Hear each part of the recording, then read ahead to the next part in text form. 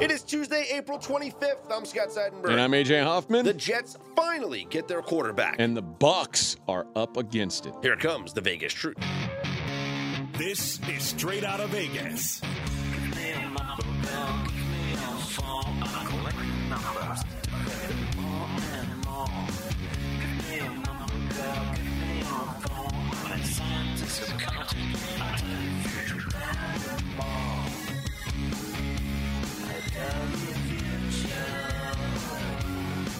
We are Straight Out of Vegas AM, your daily destination for sports conversation with a Vegas lean. Here's what you need to know to start your day. Aaron Rodgers to the Jets, official. The Milwaukee Bucks on the brink of elimination. And the Tampa Bay Rays keep on winning.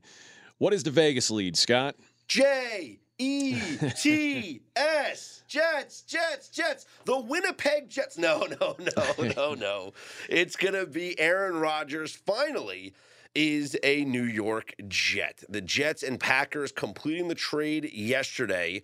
It is a flip-flop of first-round picks. So the Jets go from 13 to 15. The Packers from 15 up to 13. The Packers will also get a second-round pick this year, the number 42 overall pick, a fifth-round pick this year, and a 2024 second-round pick that becomes a first-rounder if Aaron Rodgers plays 65% of the snaps this upcoming season. Your first reaction, AJ? My first reaction is this seems fair. Like, it felt like the Jets were trying to play real hardball and get Aaron Rodgers for next to nothing. Mm-hmm. And I think the reason this took so long is the Packers said, we're not playing that. Like, we're going to get – and I can't blame the Packers. Listen, guys like Aaron Rodgers don't come around often, like guys that mean that much to a franchise. And sometimes the PR hit for moving on from a guy like that is so negative that – it's not worth whatever you get in compensation. So the Packers felt like they needed to get something real in return from the Jets here. And all this talk about not wanting to give up a first-round pick, and it's like the Jets had to look themselves in the mirror and say, boy, if we don't do this, we're looking at another season of Zach Wilson, which basically means we're looking at a playoff-caliber roster that is wasted because the quarterback play is inept. Yeah. So they said, you know what? Let's do this deal. They swapped first-round picks this year, and I don't think that matters much. To me, that's a win for the Jets, is that they still have a first-round pick. And they just moved down 2 slots. Yeah. Guess what? The third best offensive lineman who is still going to be available. Yes. Now, the key here is this conditional second-round pick that becomes a first if Rodgers plays 65% of the snaps. That's a win-win. Yes. Because if Aaron Rodgers plays 65% of the snaps, the Jets are going to the playoffs. Jets are happy to give up their first-round pick because it's probably the 27th pick or 25th pick. Well, they're hoping it's the 32nd. But this is the problem with that whole deal. There is a worst-case scenario. The worst-case scenario is that Aaron Rodgers is what Brett Favre was to the Jets. And what I mean by that is Brett Favre came to the Jets. They were 8-3. They were Super Bowl favorites. One of the Super Bowl favorites in the AFC at 8-3. Favre gets hurt. The Jets wind up missing the playoffs. And then Brett Favre leaves and goes to Minnesota. Mm-hmm.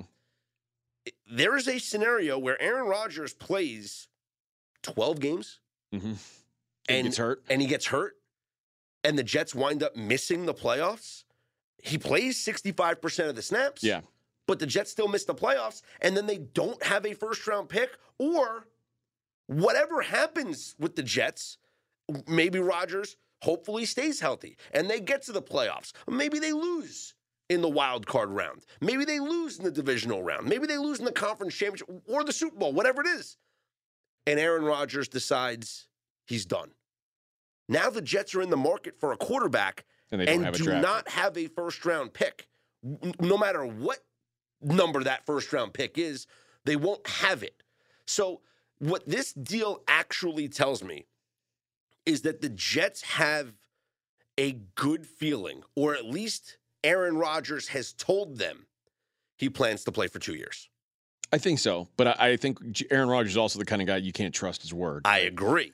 but I think it's a bad deal to give up the condition of it becoming a first-round pick if you don't at least have a feeling that Rodgers is going to be here beyond one season. I don't disagree, but that's the price of doing business at this point. And you have to look at what, again, I go back to what was the Jets' alternative at this stage of the game. If the Packers said no, we're just going to, Aaron Rodgers can be unhappy here, we don't give a damn. Mm-hmm. Let him be angry. Okay. What do the Jets do? I mean, realistically, what is out there that the Jets could do? They had no options. And no options that would cost them less than a first-round pick.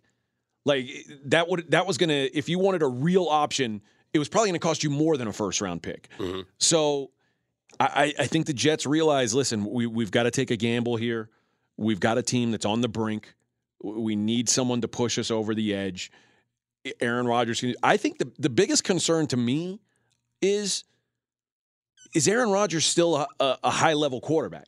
I know Aaron Rodgers is better than Zach Wilson, which the Jets were close enough last year that even if they had not quality, but even like respectable quarterback play, they're a playoff team. Mm-hmm. Like I don't know if they're a contender, but they're scary. Well, right now they are a contender. If you're just based on the odds, they're a contender. Jets are 14-1 to win the Super Bowl. And there really wasn't a change by getting Aaron Rodgers because everyone knew they would eventually get Aaron Rodgers. Are they a contender, though? Like, because saying they're a contender means they're in the same conversation as Kansas City, Cincinnati, and Buffalo. Are they there? I said the odds say that they're a contender. Okay. All right. I think they're a step below all those teams, but I think they're the top of the next tier. The odds certainly say that. Chiefs plus 625, Bills plus 850, Bengals plus 925. Then you've got Jets, next AFC team, Dolphins 21, Chargers 23. So they look at the Jets as the top team outside those big three in the AFC. Who it's hard to imagine anybody breaking into that big three. Hey, let's keep in mind the Jets were a 7-10 team last year with no quarterback. With dreadful quarterback. With no quarterback. Yeah. And they had the offensive rookie of the year at a wide receiver position with no quarterback. Yeah. That's how good this kid is. And they would have had the offensive rookie of the year at the running back position if Breece Hall didn't get hurt. They have the defensive rookie of the year in Sauce Gardner. This is a roster that is built to contend right now, and they finally brought in a quarterback who, if he plays even close to what he did play in his back-to-back MVP seasons, the Jets are a playoff team. And right now, there's no guarantees, but if I told you that the Jets were 90% going to be a playoff team, that you take it. Doesn't matter. Doesn't matter what happens beyond. Yeah, I agree. Getting into the playoffs is what's important for this team. It's a huge leap for that team. I agree. And let's face it, the head coach there, what's this going to be? Year 3 or 4 for him? This is year 3 for Robert Saleh. If you go through 3 years and you haven't made the playoffs, people start to get a little short. Mm-hmm. They start to go, we sure this is the guy? Although you go from 4-13 in your first year to 7-10 in your second year, and then you make the playoffs, maybe 10-7 your third year, agreed. 11-6. But if you don't make the playoffs in year 3, if you don't make the playoffs and Aaron Rodgers winds up playing the whole season, there's some real everyone's got to go. But like, remember you mentioned the Jets being 7-10 last year. The Jets were 7-4 last year. Mm-hmm. And did not win a game in the last 6 games. That's what happens when you have no quarterback. It feels like they can only go up. They play in a division, I think, that generally is weaker going into this year than it was a year ago. The Patriots, like going into last season, the Patriots thought they had their quarterback. They don't. The Patriots situation is very similar to the Jets. Like the fact that they were 8-9 with the quarterback they got is pretty impressive. Except the Patriots didn't go out and fix it. The Jets have tried to do that. The Dolphins, I think most people were surprised, positively surprised by their quarterback play last season. Of course. No one thought Tua would, like everybody thought Tua was maybe even not just an average guy. He turned out to have a fantastic season, but now he's got real health questions. Yeah. the Bills, it's going to be hard for the Bills to be better than they were last year. Like the Bills, money's catching up to the Bills. Like now they're starting to pay for Josh Allen, real money, and it's hard to keep the roster around him. So the Jets are in a division where there's no dead bodies to step on, but it's generally softer right now than it was a year ago. There's really no excuse for the Jets not to make the playoffs this there's season. not. As far as the other parameters of this deal, I thought the Jets did a fantastic job. You still have a first-round pick. You moved down 2 slots, not a big deal. The second-round pick that you gave up is the second-round pick that you got from Cleveland in the Elijah Moore trade. Yep. So they still have a second-round pick. And by the way, it's the next pick. The Jets had the 43rd pick. So they had 42 and 43. And giving up the 5th-round pick, no one cares. So the only thing that you can even talk about in this deal that might be a negative for the Jets is if that 2024 pick is a first-rounder and Aaron Rodgers is not on the team. Yeah. That's the only scenario where this doesn't work out for the Jets. And I really think this, like the Jets making the playoffs this coming year, like it may be a decision maker on Robert Saleh. Like if they don't, and there's no quarterback coming in, there's no first round draft pick to get a new quarterback. Yeah. Like how is 2024 going to be better than this coming year? Yeah, it's not. It's almost impossible. And really, if Aaron Rodgers plays both years, it's unlikely that year 2 of Aaron Rodgers is better than year 1 at his age. So this is almost you could say this is a make or break decision for the Jets. Like for the head coach, for the front office, let's talk about Joe Douglas. Balls are on the table. The general manager, who his first 2 drafts were not good, were not great, but this last draft was phenomenal. He hit a home run. He did, but remember, there's a lot of rookies that have fantastic year 1s, and then disappear. But now he is tying everything to Aaron Rodgers and this roster that he has built. This team has to go to the playoffs, or else everyone's gone. And I don't think Aaron Rodgers comes back for another year if this season winds up being a failure. I agree. That's why it's hard for me to get to the 14-1 on the Jets. I'm not interested. I don't know. I don't think Aaron Rodgers is a good enough quarterback right now to lead a team to the Super Bowl. Aaron Rodgers wasn't a good enough quarterback last year to take a team to a better than 500 record. I don't think that he's winning a Super Bowl. Would you bet the New York Jets yes -150 to make the playoffs? That's what I would like. I'm not bullish on them as far as winning a title. I think this has to put them over the playoff hump. Yeah. So I think yes. I will say today, the day after Aaron Rodgers gets traded to the Jets, probably the worst possible day to make that bet. I certainly wouldn't want to bet the no on it. Whatever the comeback is. Regular season wins over 9.5 -145. Oof. Well, they have to win 10 games. They're going to make the playoffs. Yeah. I mean, the Dolphins made the playoffs last year at 9-8. Yeah. It's rare.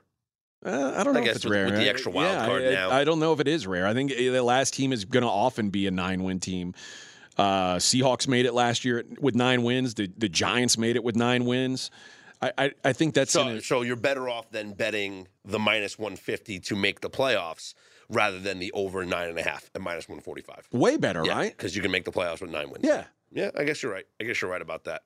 And if they win more than 9.5, they make the playoffs. Exactly. So it's a winning bet anyway. Yeah. So you're right. You cover your ass by getting to the playoffs at 9-8. Yeah, that's the bet to make right now. If you want to, if you're bullish on the Jets, that's the way to do it. So the Jets they moved down from 13 to 15 in the NFL draft. I said it doesn't affect them one bit because the Jets are probably in the market for an offensive lineman, right? And the third best offensive lineman was probably going to be available at 13. So I would assume that they're going to be available at 15 as well. What are you seeing? I know you've been doing some draft stuff here. You've been talking to your guy, Lance. As far as mock drafts are concerned, top offensive linemen in the draft, where do they go? Right now, it looks like the top of the offensive line pile is Skoronski, and it looks like he's going to be back in top 10. So not Paris Johnson from Ohio State? Both mock drafts I was looking at today, one was at NFL.com, one was at CBS. Both had Skoronski going just inside the top 10 and Paris Johnson going just outside the top 10, 11. Okay. Ish. And then the third guy is Broderick Jones from Georgia. That would probably be where the Jets would be looking. My concern was originally maybe the Jets or the Packers would be looking at an offensive lineman, but it seems like everything I'm reading, the offensive skill players, that's where the Packers have to go because they have to give Jordan Love some kind of weapons. If he's going to have a fighting chance. So the latest mock draft that I'm looking at had the Packers taking Dalton Kincaid, the tight end from Utah, at 13, and then the Jets getting Broderick Jones, the tackle from Georgia, at 15. Yeah, it feels like that's who the Jets are going to end up with. It just does. Like, I think you said this a few weeks ago. And if it's not Broderick Jones, it's Darnell Wright. They're taking an offensive lineman. Yeah, and I think the Packers are they're either locked into a tight end or a wide receiver. The most experienced wide receiver on the Packers roster today is Romeo Doubs. If that's your number one guy, you need a wide receiver. Boy, if Jackson Smith and Jigba falls to 13, and that's entirely possible. That's probably then the Packers have to take him. I think so. Packers have to take him. You're right. They need a skill position. They need skill position players. Because they got to surround Jordan Love with somebody. And would they love to have an offensive tackle? Sure. Could they use one? Yeah. But is it their top priority? I don't think so, particularly because they have they need help at wide receiver. They need help at corner. They need help on the defensive line. They've got a lot of needs.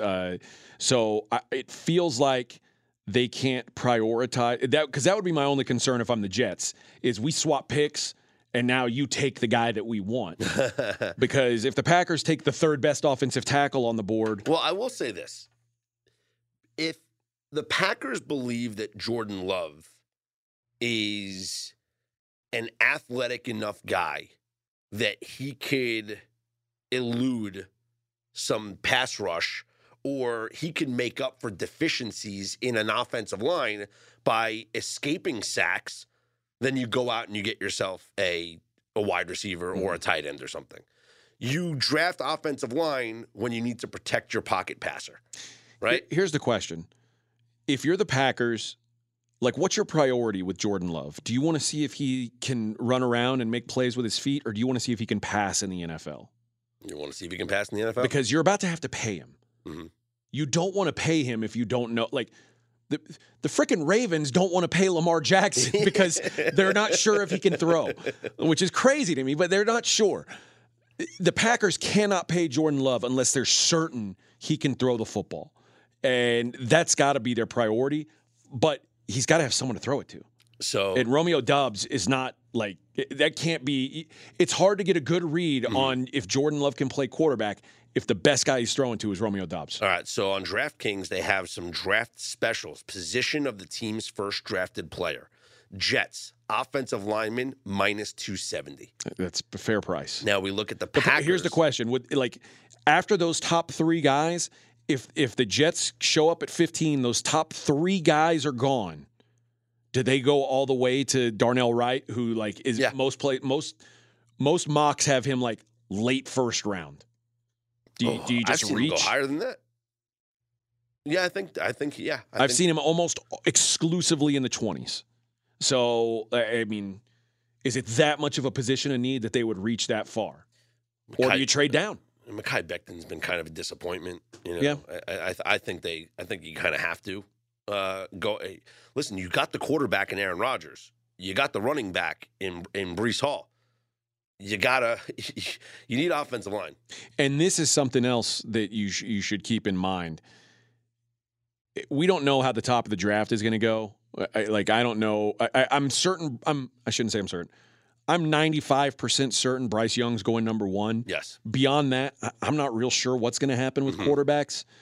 But if Stroud, Richardson, or Levis, if one of those three guys falls outside the top, 12, 13. Packers.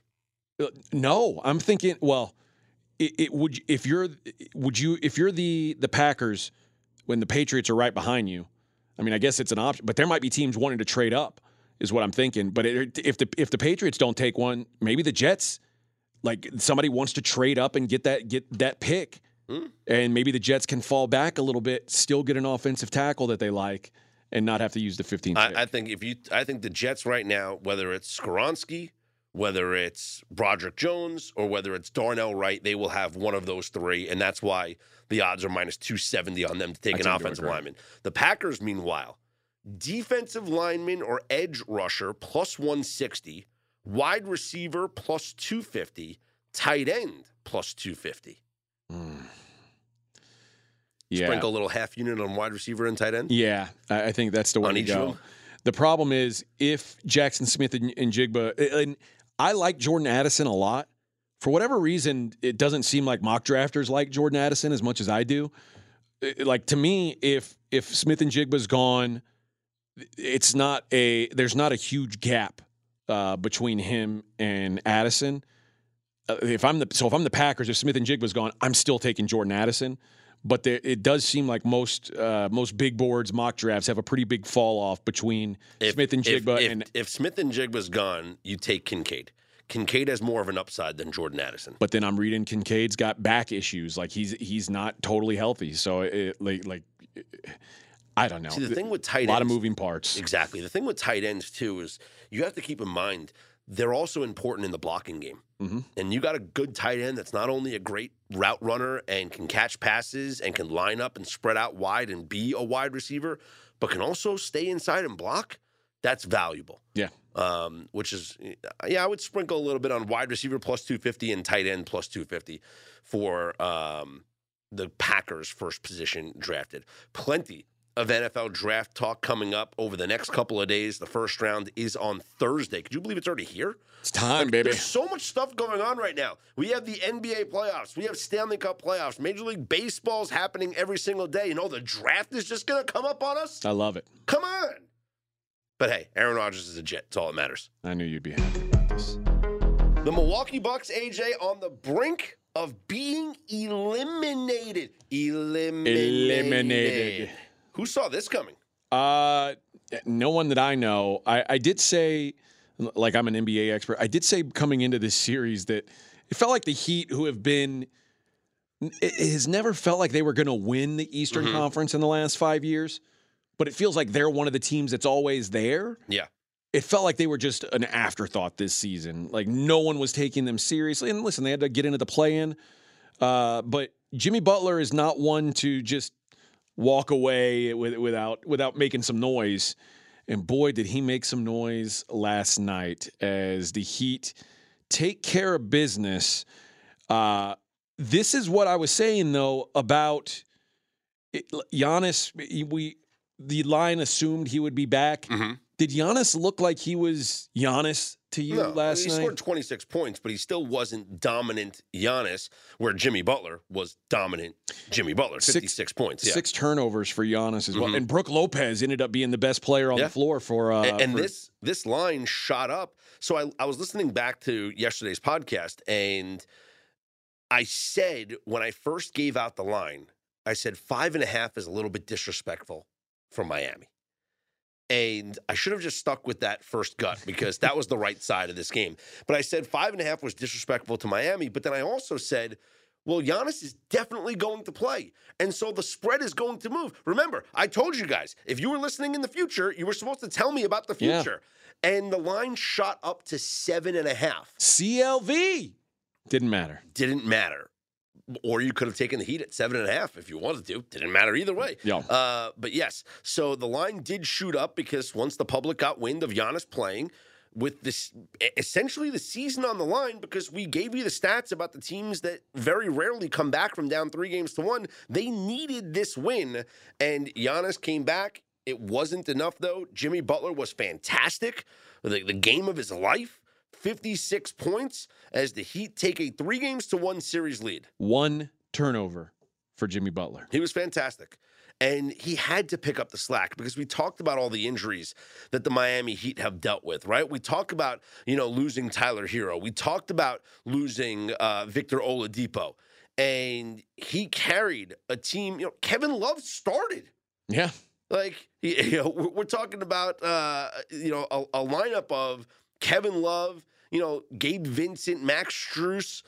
Jimmy Butler played a heck of a game where no one else needed to contribute besides him because he did it all for the Miami Heat. Yeah, it was the next biggest guy. It's like you look through their roster and it's like, oh well, nobody really did anything. Like, no, well, Bam did what Bam does. He's 15-10 a game. That's what he's going to provide for you. You didn't get any scoring from Kyle Lowry off the bench. No, you didn't get any scoring from Duncan Robinson. So it was all Jimmy Butler and. Give credit where credit's due. This Miami Heat team, you mentioned, every year they seem like they're in it, right? And this was a team that made the NBA Finals in the bubble. Mm-hmm. And no one remembers or cares. Because, did the bubble really happen? Yeah. People have to forget it because they want to discredit LeBron. So in turn, they just have to say, well, that series just never happened. So that's why people forget about it. Yeah, it never happened. Like LeBron and the Lakers didn't win the championship, and the Miami Heat didn't win the Eastern Conference. Yeah, so can't be. That couldn't have happened. But no, that was like the emergence of this team. And now we're seeing it a couple of years later. They're certainly not as good as they were. But they still have this pedigree. They still have this makeup. Well, here's where we are. Miami Heat headed back to Milwaukee now. Minus 155 to win the series. The Bucks, it makes sense. Plus 130. Bucks have to win 3 straight games. And 2 of those games have to be in Miami? Yeah. No. They have to win. Two of them have to be in 2 of them will be in Milwaukee. 2 of them will be in Milwaukee. But they have to win 1 game on the road. Yeah. One chance, 1 game, it's all it takes for the Heat to win. I kind of want to bet on the Bucks. But what I saw from plus 130 is just not enough. It's not enough. And what I saw from Giannis, it wasn't good enough. I'll be honest. It wasn't good enough. But here's what we will see. We will see if you want to bet the Miami Heat, just take them plus the points in the next game. The Milwaukee Bucks, 11.5-point favorites. How about you take the Heat plus 500 on the money line? That's insane. Why not just take 11.5 points? Do you think Jimmy Butler's just going to go out and get embarrassed? I don't think so. Give me plus 500 on the money line. Maybe so. Yeah, I feel like he is. You know what you got to do? You have to bet the Heat on the money line in every game. You get plus 500 in this game. If they lose, they were 7.5-point dogs. Yeah. In the game last night, so you got to figure that's going to be at least a plus 200 to plus 250. And then if it does get to game 7, I got to be honest, that 11.5 is probably like 13. You think so? If the Bucks win 2 straight games, you're probably right. Yeah, having won 2 straight. Yeah, it depends obviously if they whether maybe they don't cover. But if they win 2 straight games and they look like the dominant team at home in game 7, yeah, maybe that spread is higher. But boy, that plus 500 is really sexy. That is pretty juicy. I want to get a piece of that. That sounds good. I'll have that. Elsewhere last night, the Lakers take a commanding 3-1 lead, beating the Grizzlies in overtime, 117-111, in what was almost an epic fail from LeBron James. And what do I say by that? Yeah, LeBron had 20 rebounds in this game. He had 22 points, 20 rebounds, and 7 assists. First Laker in the playoffs with a 20-point, 20-rebound game since?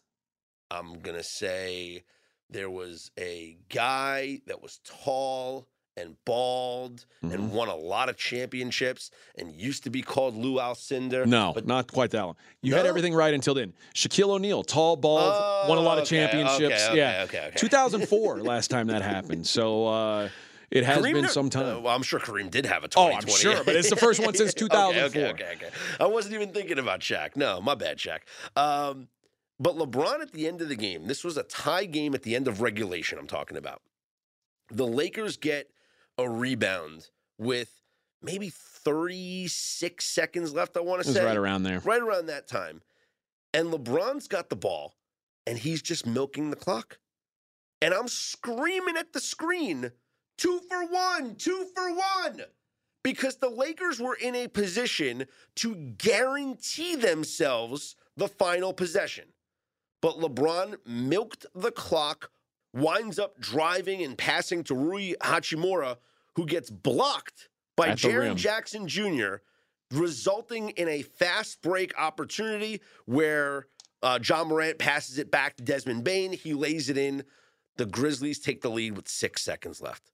Almost an epic failure by LeBron James. But LeBron giveth and LeBron taketh and LeBron giveth again, because he took it upon himself in the closing seconds to drive the lane, put the ball high off the glass over the outstretched arms of Jaren Jackson Jr., gets the friendly roll, Lakers tie the game, and we go to overtime. And in overtime, Lakers got the better of it. Jock couldn't, his hand was obviously hurting him. He shot a three that looked like such an ugly shot. This was after he had a floater that was just ugly as well. And then he's shaking his hand like it's clearly hurting him, whether it's making it up or not. It clearly impacted him. And the Lakers win 117-111. They wind up covering. This thing closed at 4.5 points. The Lakers cover in overtime. Usually overtimes where underdogs, overtime is where underdogs go to die. But that's what happened here again. The underdog went to die in overtime. Lakers win 117-111. Now Lakers 3-1 lead in the series. Do you give Memphis any chance to come back? I don't. I think they're dead. This was their chance. They fought their way back into this game with the Lakers. Made a great run at the end of the first half to get them back into it.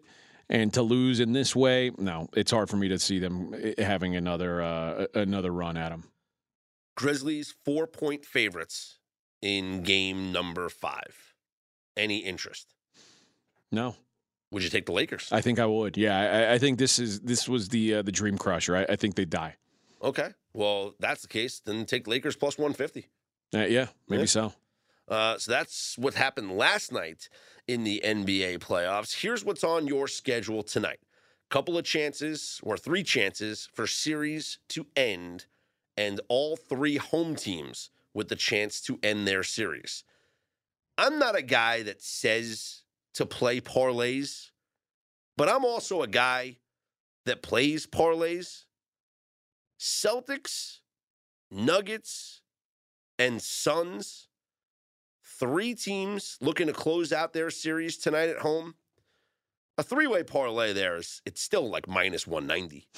But the Celtics tonight are 13-point home favorites. The Nuggets are 9.5-point favorites. And the Suns are 12-point favorites. Do I have any reason, or do you have any reason to believe that any of these series do not end tonight? I can't think of one. I can't think of who doesn't get the job done tonight. I guess if I gun to head, I could see the Clippers having one more push in them, but I don't think so. Not without Kawhi. Yeah, I don't think anybody gets the job done here tonight. I think all these series go. These series are over. Yeah. The home teams will close out the series tonight. Celtics close it out. Nuggets close it out. Suns close it out. It's over. And now we have to start looking ahead to the potential for what the matchups are going to be like in the next round and what those numbers are going to look like. I'll tell you right now, you look at the latest odds in the NBA, the futures odds right now, as far as, I guess we'll start with to win the NBA championship. The Celtics are the favorite, plus 200. I don't see anybody in the East that is going to beat the Boston Celtics right now. You and I feel differently about because you like the Sixers. Sixers are plus 750 to win the NBA title. I don't think the Sixers can win the NBA title. I think the Sixers can win the Eastern Conference. Well, Sixers right now plus 350 to win the East. Celtics minus 105. Oh, that's absurd. Minus 105. They have to. I mean, I guess when I think about that, the Sixers odds have basically been cut in half too. So it does make sense. The Bucks being out of the picture, Bucks are going to be out. Just cleared up so The much. Bucks are still plus 350, but they're out. They're going to be done. They're not winning the series. I think you're right. My Knicks are plus 1,100 to win the East. Yeah. Stranger things have happened. Stranger things have happened. In the Western Conference, it's the Suns. Suns are plus 400. The Nuggets are plus 850. Warriors plus 900. That's really interesting because the Warriors are plus 900 to win the NBA Finals. The Kings are 50-1. Wow. To win the Western Conference, Warriors are plus 300. And the Kings, 14-1. Is it scary to place a bet on an Eastern Conference team that's not the Bucks to win the East, just assuming the Bucks are gone? Yes, assume the Bucks are gone. You're done with them. You know the last time a one seed was down 3-1 in a playoff series? When was it? 2007. And did they come back and win? They did not. That was the Golden State Warriors. Baron Davis-led Golden State Warriors taking out the Dallas Mavericks. Wow. The one seed Dallas Mavericks went home. Yeah. I don't know. It feels like it's Sixers, and maybe I'm dumb for writing off the Heat again, but it does feel like it's Sixers or Celtics to me. Of course it's Sixers or Celtics. There have been 258 teams to win their series. 271 playoff series, 3-1 in the NBA playoffs ever. Only 13 times teams have recovered from down 3-1. 4.8%. In the first round, are you ready for this? 75 total series have gone to 3-1 in the first round of the NBA playoffs. Only 3 times a team has come back to win. Yeah. 3 times out of 75. Bucks are done. I'm with you. Series is over. I'm with you. Series is over. So the rest of the Western Conference, Suns plus 155 to win the conference. Lakers now plus 380. You taking the Lakers seriously? I think you kind of have to. I think you do. I mean, it's not like the Lakers couldn't possibly beat the Warriors or Sacramento for that matter. I mean, if you can say this team's going to be in the dance, yeah. Got to take them seriously. But I think, seriously, I think all 3 home teams close it out tonight. Celtics, who are massive favorites over the Hawks, Nuggets over the Timberwolves, and Suns over the Clippers. We're talking about double-digit favorites. So I would be shocked if we see another game in any of these series tonight. Speaking of the Celtics, former Celtics head coach Ime Udoka has a new job. Do we say disgraced former Celtics coach? Alleged. Okay. Well, I mean, he didn't fight back very hard on it. I'm pretty sure he's disgraced. The Rockets said, okay, we'll take a disgraced guy that can coach. Fine by me. I mean, there's no doubt this was the best available basketball coach on the market. So if you're willing to look past personal stuff, which if you're a team like the Rockets, you absolutely should be willing to look past that. You got to do something to give your team a spark. Steven Silas clearly wasn't it. This feels like a home run move. I don't know how close this roster is, but if they get Wembanyama, they're a lot closer. Yeah. And they'll have I shouldn't say they'll have a coaching edge over anybody else who's in that mix, since Greg Popovich is in that mix. But it certainly gives them a chance to turn things around rather quickly when you got a guy like Udoka. He's a guy that, his name might not carry weight, but his experience does, and the results speak for themselves. Sure. He's had success, so I think it's a good hire for a team that is in, desperation to rebuild. So good job. Good job by the Rockets. Finally got something right. This show is sponsored by BetterHelp. How's your social battery right now, AJ? I know sometimes I get drained, and it could be easy to ignore your social battery and just spread yourself too thin, especially when it comes to social gatherings and maybe just things you're not in the mood for. Well, do you know the right amount of socializing you need to do to keep yourself balanced? Therapy can give you that self-awareness, and you can build basically your routine that reflects what you need personally. Everybody's different in this way. That was a big driver for me when I was in therapy. I got a lot out of it, and it's so easy here. Give BetterHelp a try. If you've said, I don't want to go out of my way to do this, it's all online, it's as convenient as can be, and it's suited to you. It's simple. Just fill out a brief questionnaire, get matched with a licensed therapist, and you can switch at any time for no additional charge. Find your social sweet spot with BetterHelp. Visit BetterHelp.com/Vegas today to get 10% off your first month. That's BetterHelp, HELP.com/Vegas. AJ, it's important to me that the supplements that I take every single day are of the highest quality. And that's why ever since they jumped aboard as a sponsor with us, I've been drinking AG1, because for AG1, quality isn't just a buzzword. AG1's ingredients are heavily researched for efficacy and quality, and I love that every scoop has prebiotics, probiotics, digestive enzymes for my gut support, B vitamins for energy. It's got the magnesium and ashwagandha for stress support, also testosterone support, vitamin C and zinc to support my immune system. I don't get sick anymore. Well, you're welcome for introducing you to AG1. Yeah, bud. I mean, this stuff is incredible, and so many people have asked me, are you just reading commercials? No, man. AG1 is actually legit, and there's a reason why I drink it every single day. It just makes taking care of my health so much easier in general. So if you want to replace your multivitamin and more, start with AG1. Try AG1 and get a free 1-year supply of vitamin D3 plus K2 and 5 free AG1 travel packs with your first subscription at drinkag1.com/SOV. That's drinkag1.com/SOV. Check it out. Well, I couldn't be more wrong about what was going to go on in the Stanley Cup playoffs last night, AJ. I had a feeling, VGK, Bubba. Well, it's not just that. I felt the home teams would come through. By the way, I've been wrong a lot in these Stanley Cup playoffs. And while it's affected my wallet and my bank account, my enjoyment of what I've been watching is at an all-time high. It has been fun. I've watched a little bit of hockey. The Stanley Cup playoffs stuff. Have been incredible. Do you realize we have had 10 overtime games? That's absurd. In the first round of the Stanley Cup playoffs. 10 overtime games. If you just, I said this, why weren't we doing this? Why weren't we betting the draw in every game? I don't know. I don't bet hockey. That's probably why. You should have. Don't say we. Bet the draw in every game. This was on you. 10 overtime games in the first round. What do you get on each one of those? About 5-1? No, less than that. You probably get, like I said, it's probably around plus 330, plus 350, depending on if it's a favorite. Like that means every night that 4 games play, you have to hit at least one to stay profitable. Yeah. So it's probably not the move. Yeah, but some nights you get more than one. That's true. So like for tonight example, Carolina and the Islanders, it's plus 300 on if the game's going to go to overtime. Okay. But they're probably learning their lesson. But the Kings and Oilers, where the Oilers are a heavier favorite, plus 360. Except they've been to overtime 3 out of 4 games. Plus 360.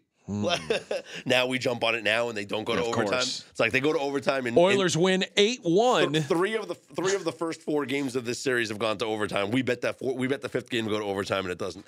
But no, last night was an exciting night. The road teams continued to dominate until the Seattle Kraken won in overtime at home. That was the first home team to win a game since Friday. Literally. On Friday night, the Kings beat the Oilers in overtime 3-2. On Saturday, all 4 road teams won. On Sunday, all 4 road teams won. On Monday, the first 3 road teams won. By my calculations, that's 4, 8, 9, 10, 11, right? Yeah. Yeah, 11 straight. Wow. And then the Kraken win. So last night, Devils beat the Rangers 3-1. And as much as, like, I want to give credit to the Devils, they didn't do anything in this game. The Rangers, absolutely one of the worst hockey games I've ever seen. And maybe credit goes to the Devils' defense because the Rangers, it seemed like, never had possession of the puck. And the Devils weren't trying anything offensively. The Devils scored early on a fluke breakaway by Jack Hughes. The puck was deep inside the zone. The Rangers were pestering the goal, and then the defender flips it up like out of the zone, and Jack Hughes is so fast, skates it down, gets a breakaway, converts on the breakaway. Jack Hughes has just been phenomenal for the Devils in this series. After that, this thing goes scoreless until the third period, where the Rangers finally tie the game, but then give up the lead on a goal by a guy who doesn't score in Jonas Siegenthaler. And then they go name. Yeah. Then they give up the empty netter at the end there to Andre Palat. But this was just one of the worst games I've watched the New York Rangers play all season. The two games in New Jersey look like a distant memory.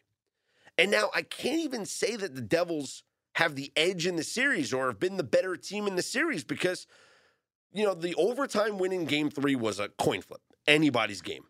This game felt like the Rangers had no gas and just really played a terrible game from not defensively, but offensively, no possession whatsoever. Just a terrible, terrible game. So what you said after the first couple games was this Devils team just doesn't have the physicality to play playoff hockey with the Rangers.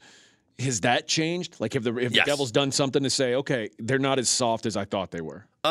They haven't been as physical. Like, I thought the Rangers needed to pick up the hitting.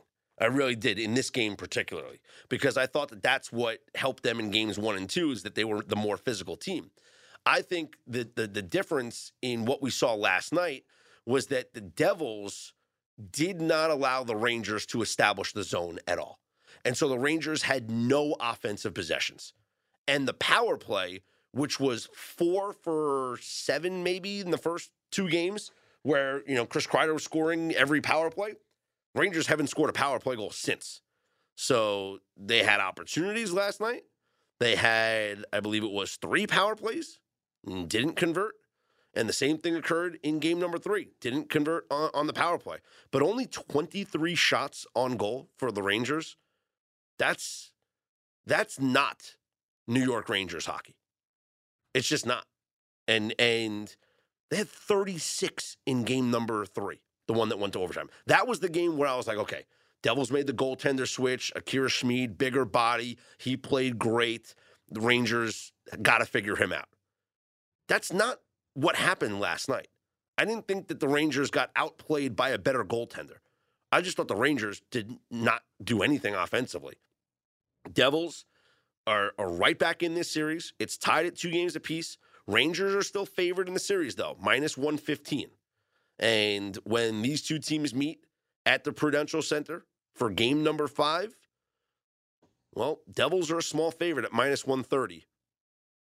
It seems like the road team has won every game in this series, and that might continue in game number 5. Speaking of the road team winning, the Toronto Maple Leafs take a 3-1 series lead over the Lightning, and they might finally get over that first-round hump, AJ. They might finally do it. Well, this one took some drama. The Tampa Bay Lightning had a 4-1 lead in the third period.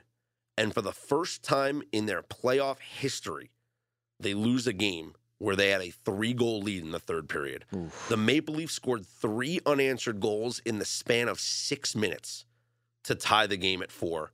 And then the Maple Leafs win in overtime 5-4. You want to talk about dream crusher scenario? The Maple Leafs are minus 150 at home on Thursday night. That's a hammer spot. This series is over. That is the ultimate dream crusher. Playing at home, series on the line, pretty much.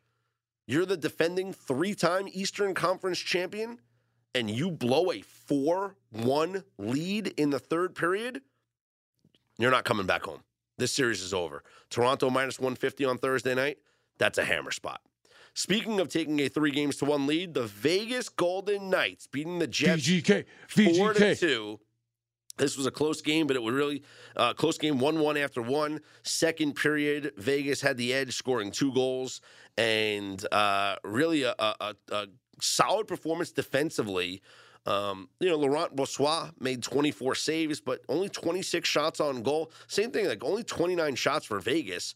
But this was a good defensive hockey game. Vegas just was able to pull ahead, and now they're up 3-1. Game 5 on Thursday, Vegas minus 155. I think it's the Dream Crusher scenario as well. 3-1. I think they get the job done. Nice. The Kraken even up their series with the Avalanche, 3-2. The only home team to win, snapping the streak of the road teams. They took a 2-0 lead after the first period, and just like they've done in every single game in this series, AJ, they blew it. They've blown leads. They've scored first in every game of this series. And in game number 1, where they won 3-1, they were up 1-0, and then they went on to win 3-1. Game number 2, up 2-0 after the first period, they lose the game 3-2. Game number 3, they were up 1-0 and then down 2-1 at the end of the first period. And in this game, up 2-0 at the end of the first period, but they hold on to win. They escape in overtime thanks to a power play in overtime. Jordan Eberle scoring the power play goal just 3 minutes into the extra session. So the Kraken win 3-2. And now that series is even up at 2 games apiece. I'll give you a guess on what the odds are for that series. Now that it's 2-2, the Avalanche will have 2 of the final 3 games in Colorado. So what do you think the spread is? I will go. Colorado is what seed are they? Colorado is one of the top seeds. They were the division. They were the division 1 winners. seed, or no, they were 2 seed, right? Yeah. I'll go minus 250. Minus 260. No, that's a good guess. That's a good guess. That's a good guess for the non-educated here. It's a good guess. Minus 260. Can I interest you in the Kraken at plus 210? No. What you can interest me in is, and I asked you off air if this was something you can do. I want the Kraken to score first. I think there's something. You can bet on them to score first. Yeah. I think, especially, and I'm guessing since they're the underdog, I would get a plus money price, right? Yes, you would. They've scored first in every game. There's something about the way they're approaching this series. They start off fast. They're being aggressive early. So I like that. It feels like 4 games in a row, it's not an accident that they're the first team scoring. So I like a prop that has them scoring first. All right. Well, they're one of the highest scoring teams in hockey. I think they are the highest scoring team in hockey. So that's not a bad bet. And we'll see if they can make it 5 for 5 when they play later on this week. So tonight we have the Hurricanes with a chance to close out the Islanders at home. Carolina leads 3-1. They are minus 160 tonight. Oof. As much as I respect the Islanders and the way that they fight, just feels like this series is over. And that loss in game number 4 was the Dream Crusher scenario that we talk about. Just looking at what the Hurricanes have done at home this season, it's hard to imagine them losing this game. Yeah. So I think Carolina minus 160, probably a safe bet for them to finish out this series. Wild Stars and Kings Oilers both tied at 2 games apiece. Let's play the prediction game once again. I'll tell you tonight, both home teams are favored. Okay. Stars are minus 150, Oilers minus 230. Which seems crazy, considering that so every game goes to overtime. You know what? What can I get for plus 1.5? Minus 130 on the Kings. I think I'll take that this time. Last time it was like minus 200, and I was like, oh, that's too pricey. Yeah. Here, these two teams are like the Kings are better than people thought, and Edmonton is trying really hard to choke this away. Give me Kings plus 1.5 goals. I don't hate it. 3 of the first 4 games in this series have gone to overtime. The current series prices, Edmonton is minus 280. Oh, this isn't much of a game. I thought I was guessing again. That's all right. Well, Edmonton's minus 280 over the Kings. Dallas minus 140 over the Wild. Those are the series prices right now. You know what? What's the comeback on LA? Like 220, 225? Comeback on LA is plus 220 to win the series. That's tempting to me. Because, again, these teams, it's a coin flip. Yeah. Maybe I'll just take my plus 1.5. Just take your plus 1.5. Yeah, don't go crazy. Don't go crazy. Totals for tonight's game, Islanders, Hurricanes, 5.5. Same thing with the Wild Stars, 6.5 for the Kings and the Oilers. This is a play that intrigues me tonight. Carolina plus 170 for the minus 1.5 puck line. Reason why I say that is because it's an elimination game, and I expect Carolina to win. I think the Islanders empty the net, and even if it's, actually, I'm gonna get a little cute here. If you can find an alternate puck line. You're going to say by 2.5? Yeah. They blow them out? No, it doesn't have to be a blowout, but I do think, empty netter. And this is why I like the over as well, and I would take the over in Carolina team total, because the Islanders will empty the net if they're losing, and then even if they're losing by 2, the net's still going to be empty. Yeah. Because this is it. The season's over. So if there's 2.5 minutes left in the game, and it's a 1-goal game, Islanders empty the net. And then Carolina scores. Now the score is 2-0 with 2 minutes left. Guess what? Net's still empty. Then it's 3-0 with 1:30 left. Guess what? Net's still empty. Net's still empty. Because it's the season's on the line. And you know what happens? Islanders put one in. Now it's 3-1. Guess what? Net's still empty. Let's roll. And there you go. Carolina puts another one in, 4-1. I like it. So a 1-0 game with like 3 minutes left or 2 minutes left could actually become 4-1. Yeah. I'm not saying it's going to happen, but didn't we just see the Islanders beat the Hurricanes 5-1 when in a game they that was scored 4 goals on the final 4 shots that they took with 4 minutes it's the plan left all in the along. game? That was the plan all along. They scored the goal with 4 minutes left on the power play to take a 2-1 lead. Then they scored seconds later to take a 3-1 lead. Then they scored an empty netter to make it a 4-1 game. And then they scored again to make it 5-1 just for good measure, just seconds later. So, stranger things have happened in this series, but I do like Carolina to close it out tonight. Play it however you want to play it. Quite the day in Major League Baseball yesterday, AJ. I tweeted this out last night. You can make a lot of money in sports betting if you can identify when teams will take the night off. Because it happens. 162 games in a Major League Baseball season, teams take the night off. Yeah. You know, in the NBA, we certainly see it. Who are we accusing of taking a night off? I think the Guardians took the night off against the Rockies, only managing 4 hits and losing 6-0. Yeah, that's not a good look. I feel like the Yankees took the night off. Although Sonny Gray has something to do with that. Yeah. Here's his game log by earned runs. 0, 1, 0, 1, 0. Yeah. In list. A .62 ERA for Sonny Gray. 2 earned runs in 5 starts. He's good at throwing a baseball. Although Aaron Judge doubled off of him in, I don't know what inning it was, but I think it was the 4th inning. It's a 3-0 game in the 4th inning. And the way that the ballpark is in Minnesota, in right field, they have a really high wall with like the ledge that has the plants. And if the ball hits the plants, it's a home run. But if it hits the concrete ledge or whatever, it's just in play. So Judge hits a double. And according to Would It Dung, which is a fantastic Twitter page, exit velo of 102.6 miles per hour on that Judge shot against Sonny Gray. Launch angle of 35 degrees, projected distance 348 feet.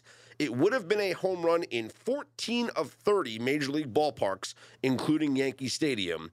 But it was not a home run. It was only a double in Minnesota. And Sonny Gray still has not given up a home run this year. Nope. And that was one of 3 hits that Sonny gave up yesterday. He was phenomenal. But the Yankees took the night off. But also, they've taken a lot of nights off lately. You got to admit, this Johnny Brito, he's not supposed to be here. Like he's not holding up his end of the deal. No. This is a bad pitcher right now. Yeah, I actually don't think he was that bad.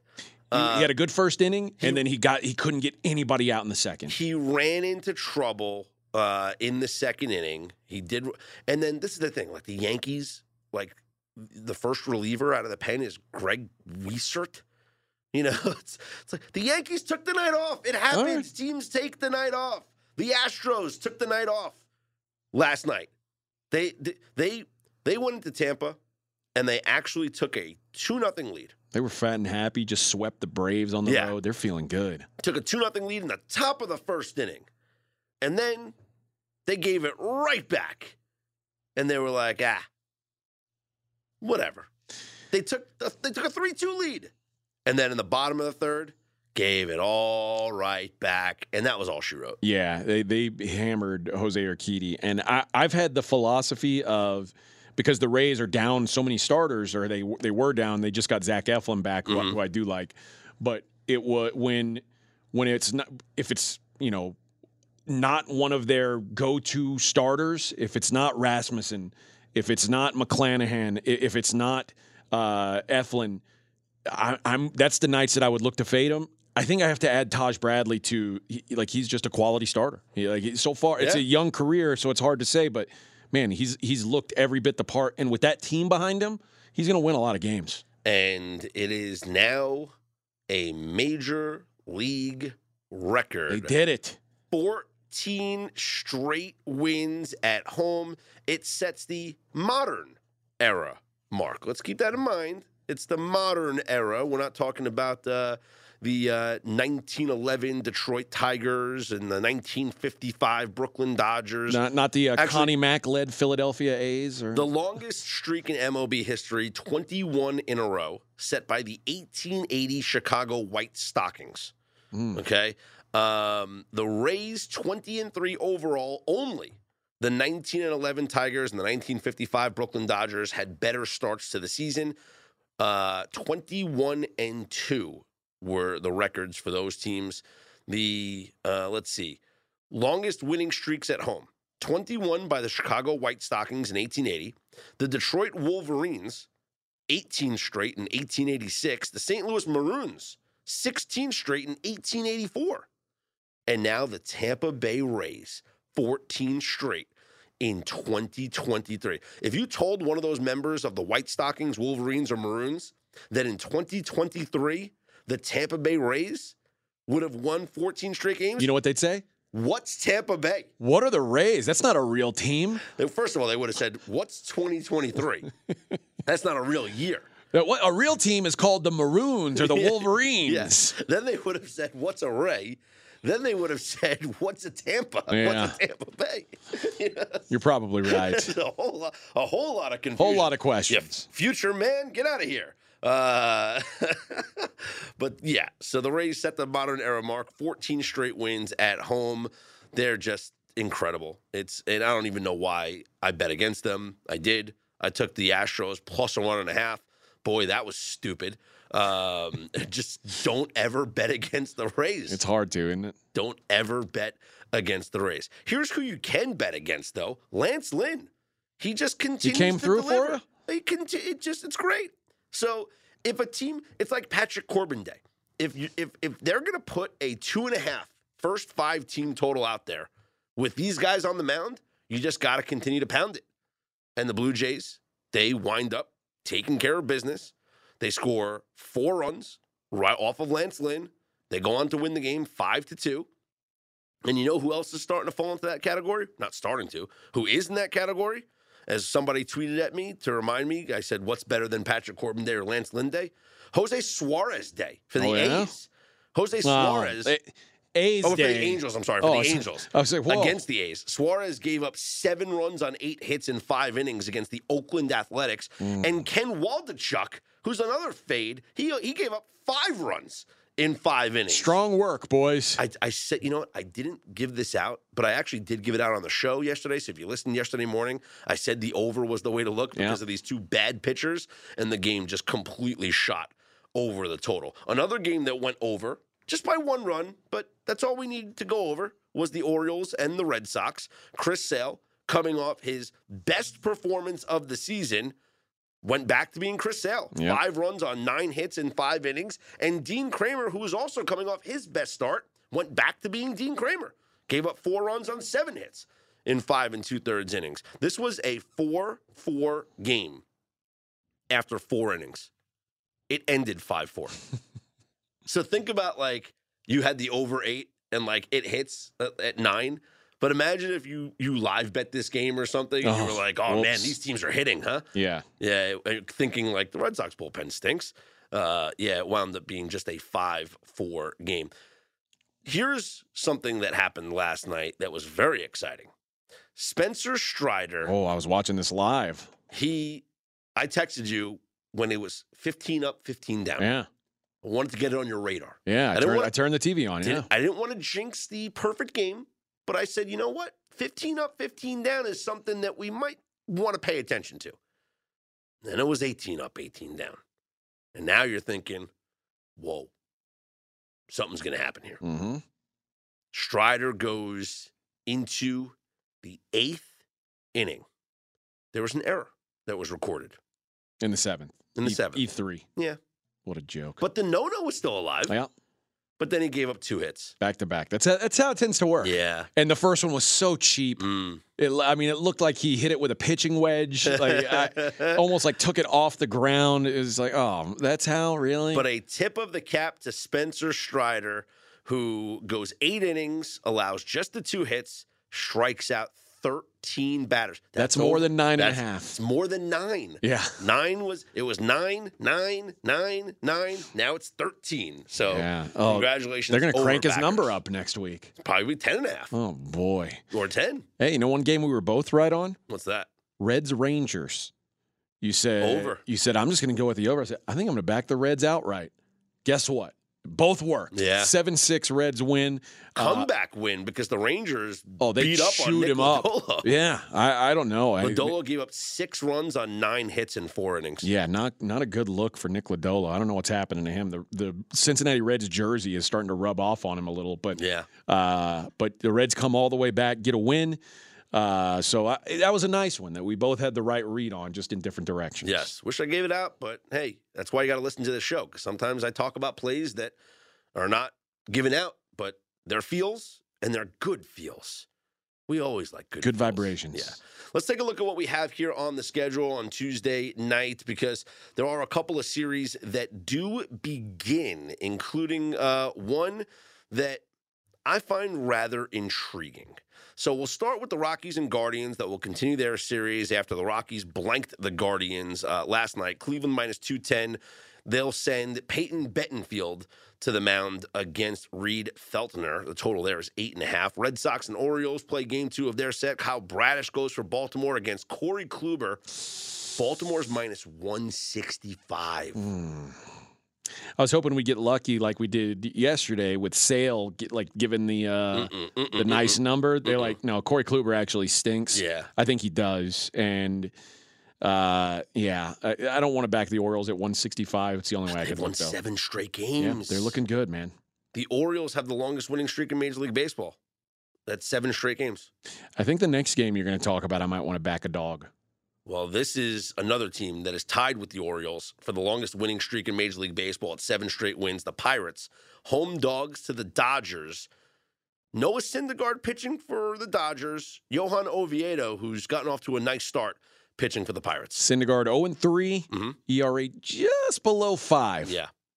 I don't know. Maybe the Pirates feel like a good number here, getting a plus at home. It's kind of hard to pass up on these Pirates right now as home dogs, although I keep thinking they're going to come back to the pack here at some point, especially playing as good as they're playing without O'Neal Cruz.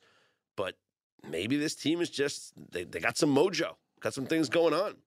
Tampa Bay minus 178 at home against the Astros. Why do you say numbers like that? Right? Drew Rasmussen against Luis Garcia. It's like every time I think, man, the Astros can't be this heavy of a dog. And then they lose 8-3. So can I feel that way again? No. Are the Rays ever going to lose at home? At some point. But you won't be betting. You won't be on the team that beats them. I'm not touching them. I'm not doing that again. Yeah. I'm not making that mistake. Drew Rasmussen on the hill? Man, this team is just team of destiny. Bailey Falter goes for the Phillies. They'll host the Mariners and Logan Gilbert. Seattle minus 125 on the road. Do we like the Phillies as home dogs here? Against Logan Gilbert? The Mariners are another team where I have liked fading the Mariners with some of their starters. Logan Gilbert's one of the starters I actually like for them, though. It feels like there's not a lot of great pitching for the Mariners, but Logan Gilbert, George Kirby, and Luis Castillo. Mm-hmm. When it's those three guys, it's Mariners are pass for me. Yeah. Probably where I'm at with this game.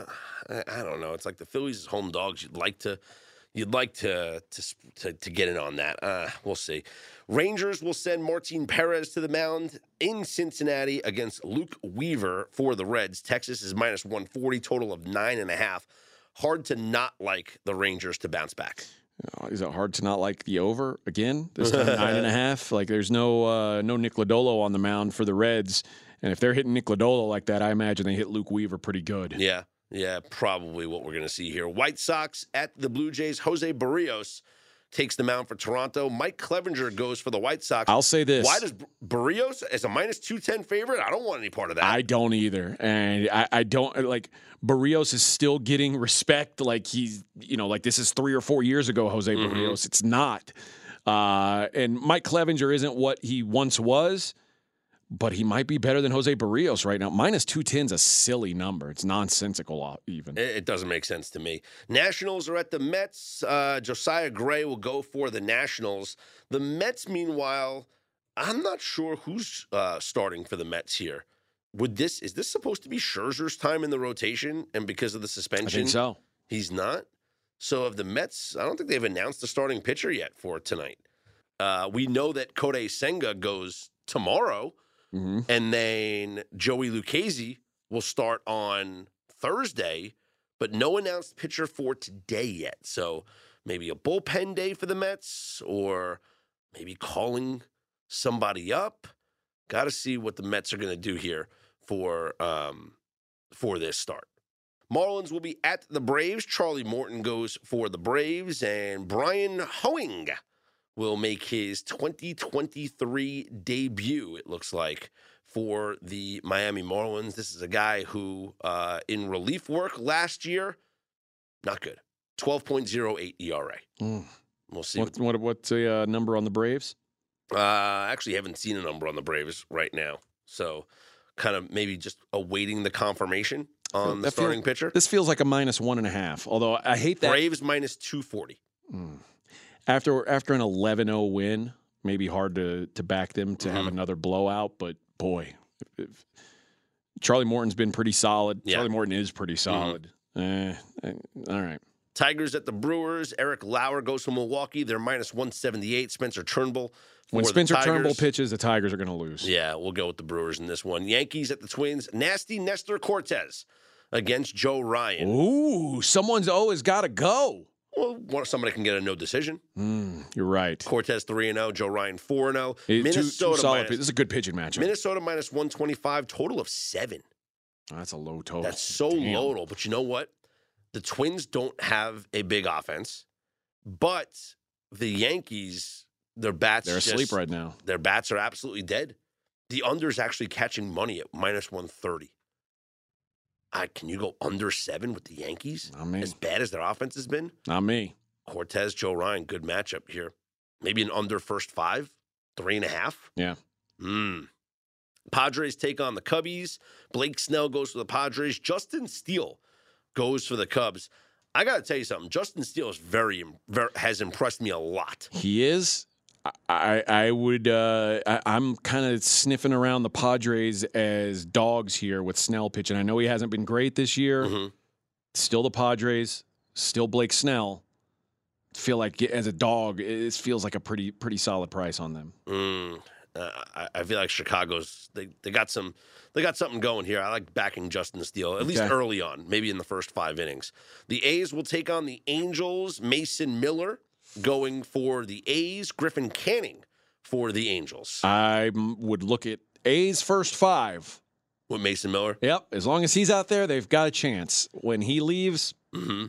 Struck out 5 against the Cubs in 4 1/3 innings. He's really good. Major League debut. And the numbers Dude throws gas, 102. Yeah, the numbers didn't say he had a great outing, but I watched it. He was impressive to me. So I want a piece of him, especially as a big dog here, but it'll only be first 5 because as soon as he left his first game, things fell apart on him. Well, yeah, their bullpen stinks. The Royals take on the Diamondbacks. Brady Singer going for the Royals, and Ryan Nelson for Arizona. Arizona is minus 140 with a total of 9.5 there. Henderson, Nevada's own Ryan Nelson. Really? Yeah. Good for him. Then we got the Cardinals at the Giants. The Cardinals will send Jake Woodford to the mound after their bats completely disappeared last night. The Giants have not announced a starting pitcher yet. Cardinals are a mess. They gotta get their act together. There's so much talent on that team, and they stink. I don't understand it. It's like, man, I don't know. This is year number 2 for Oliver Marmol. Is it a year 2 or year 1.5? Like, I guess, second full, or it's his second season. Yeah, and look, they won the NL Central last year, so you're not going to fire the guy, but this team's got expectations, although it is a transition. And last year, I was very down on the Cardinals because I thought that it was going to be just a season-long farewell tour. Yeah. You know, for Yachty, for Pujols, for Wainwright, and it's like this season is just they're not trying to win. They're not good enough to win. This is just a complete, farewell tour. But not the case, as they won the division last year and they look great. And this year, you're looking at this lineup that they had, last year, and you're just like, wait a minute. You got Goldie, you got Arenado.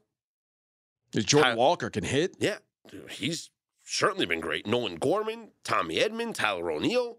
This is a really good team. Ryan Helsley in the bullpen. It's a really good team. Gotten off to a horrific start because the starting pitching has not been there for them. Has not been there at all. They're 9-14. And they made 35-year-old Alex Cobb look like 25-year-old Alex Cobb. Not a good look. That's just a bad start for them. So that's what we have going on tonight here in Major League Baseball. Head on over to pregame.com and get a hold of a daily best bet package or a season-long subscription package. Maybe you want a 7-day all-access package. Whatever you'd like, you can take 20% off using one of our promo codes. You can either use the promo code WISEGUY20 or PUCK20. Either one will get you 20% off. So if you've used one, then use the other. If you haven't used one, well, then use that one. But promo codes WISEGUY20 or PUCK20 will get you 20% off at pregame.com. For AJ Hoffman, I'm Scott Seidenberg. We are Straight Out of Vegas AM.